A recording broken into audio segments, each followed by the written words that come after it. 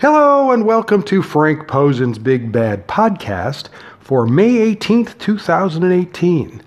Don't forget to check out my blog at frankp316.blogspot.com. So tomorrow night we have UFC Fight Night 129 at the Movie Star Arena in Santiago, Chile. UFC's first time in Chile.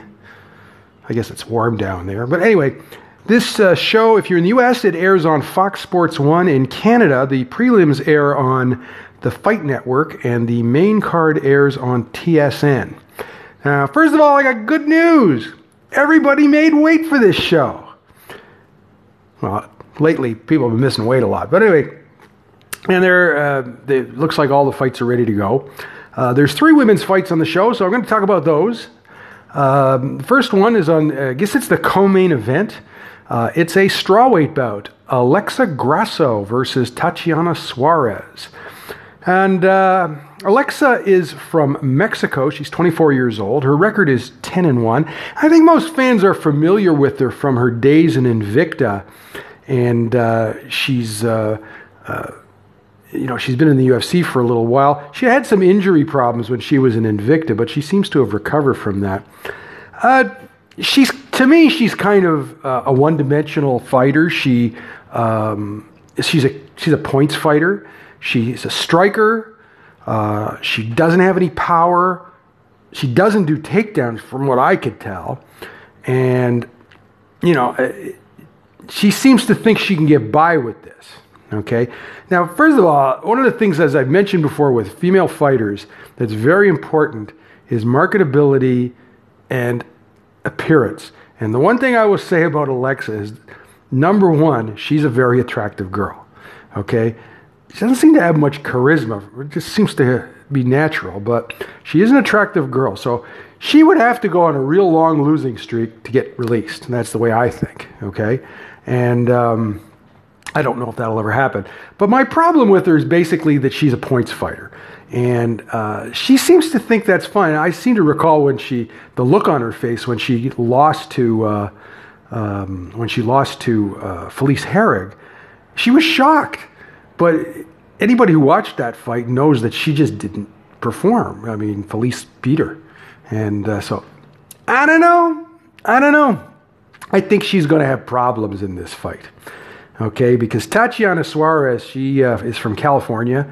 She won TUF 23, and she's a well-rounded fighter. She can do everything, and her record is 5-0. Now, the one thing about her is she's coming back from knee surgery, and so we haven't seen her She actually did have a fight last November, and she won. But Alexa, I would tend to think, is a big step up in competition for who she's previously fought in the UFC.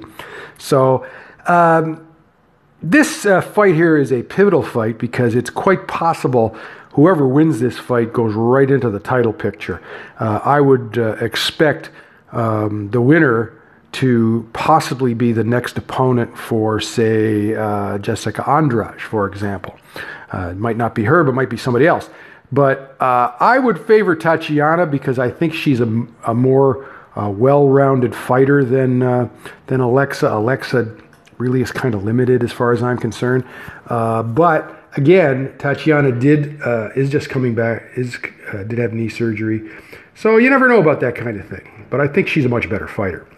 So at flyweight, and this will be on the prelims, we have Andrea Lee versus Veronica Macedo. Now, Andrea is making her UFC debut. I think most fans should be familiar with her from her Invicta days, and she also most recently was a champ in LFA. Here's another fighter with a boatload of charisma. I mean, she's a very attractive girl, and she knows, unlike Alexa Grasso, she knows how to sell, all right? She's up on a Felice Herrig level of selling, okay? We just have to see what she's like against better competition, okay? I'm not sure we're going to see that here, okay? Because Veronica, is from Venezuela, but she trains in Europe, I think mostly in Poland. But she trains at a gym that has various locations throughout Europe, so I think she trains all over the place. And she lost her UFC debut. She actually signed with UFC in 2016, and then she suffered an injury before she could debut.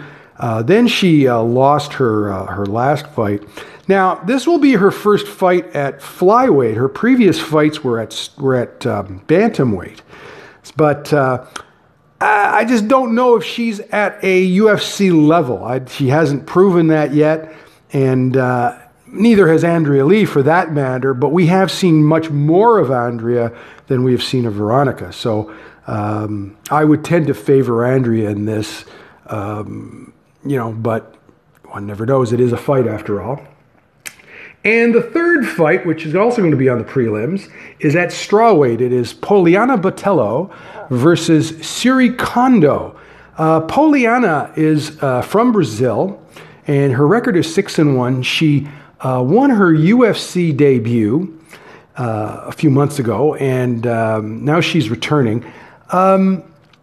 She's very big for a strawweight. She is 5'8". And before she came to the UFC, she fought at flyweight. So she made weight, so I have no problem with that. She definitely has a big size advantage over Syuri. Syuri, as I think most folks are aware, is a 29-year-old pro wrestler from Japan. And at the time when she was a pro wrestler a few years back, she was also a kickboxing champ for Crush. So it was only natural that Syuri would want to try MMA. And she had a very close relationship with the current owner of Pancrase, Masakazu Sakai. And he got her doing MMA. Now, her record is now 6-0. She won her UFC debut back in September at the Japanese show. I didn't think her opponent was all that great. I believe it was that young Korean fighter that likes to scream. Chanmi Jeon, I believe is her name. But Syuri beat her, and it was actually by split decision, but I actually thought it should have been a unanimous decision. But this is a much tougher fight for Syuri. I don't see her winning this fight at all, because Poliana is a much stronger, I think a more well-rounded fighter. I think she can do a lot of different things. Syuri is primarily a kickboxer. She really doesn't have a ground game to speak of that I've ever seen. But she is a very disciplined fighter. She doesn't try to do things that she can't do. She's very well trained. She trains for the Tokyo branch of the Dutch Vos gym. And so I like her for her discipline, but she's only 5'4", and Poliana's 5'8". So Poliana is much bigger than her. There's not even any question like that. Now, Syuri did an interview at SportsNavi yesterday, and a couple of things that she mentioned. First of all, I should tell you that she still does pro wrestling. She just doesn't do it full time anymore. She does it. She works for various companies, and I don't think she wrestles as frequently as she used to. But she mentioned in the interview at SportsNavi is that she still would like to, at some point, work for the WWE. Especially, she would like to wrestle her old pal, Asuka. Now, these two are very close friends. They work together quite frequently in Japan. And I tell you what, if you put these two on a pay-per-view, they would tear the house down. Syuri is not that great a wrestler. I think she's much better as a fighter, but Asuka knows how to work with her. And I think that would be a hell of a match at a WWE pay-per-view. She also said she wouldn't mind wrestling Ronda Rousey as well. So I think, I don't expect her to ever work full-time for the WWE, and the UFC would probably allow it on a one-shot basis, I would think. I mean, they allow her to wrestle part-time, wrestle in Japan already. So I don't see it as a big issue. I think it's something they would allow her to do, but I would love to see her wrestle Asuka in the WWE. That would be fun. I mean, and those two know each other so well. Very good friends. So that's the 3 fights that are on tomorrow night's UFC show in Santiago, Chile. I'll be back on Sunday to post the videos on my blog and also review those fights. Remember, if you want to check out my blog, you can do so at frankp316.blogspot.com. You can leave a voice message on the podcast, and I'm more than happy to respond to any questions or any comments. And you can subscribe to the podcast at iTunes, Google Play Music, and various other services. So, again, we'll be back on Sunday with a review of this show, and have a good weekend. We'll talk to you later.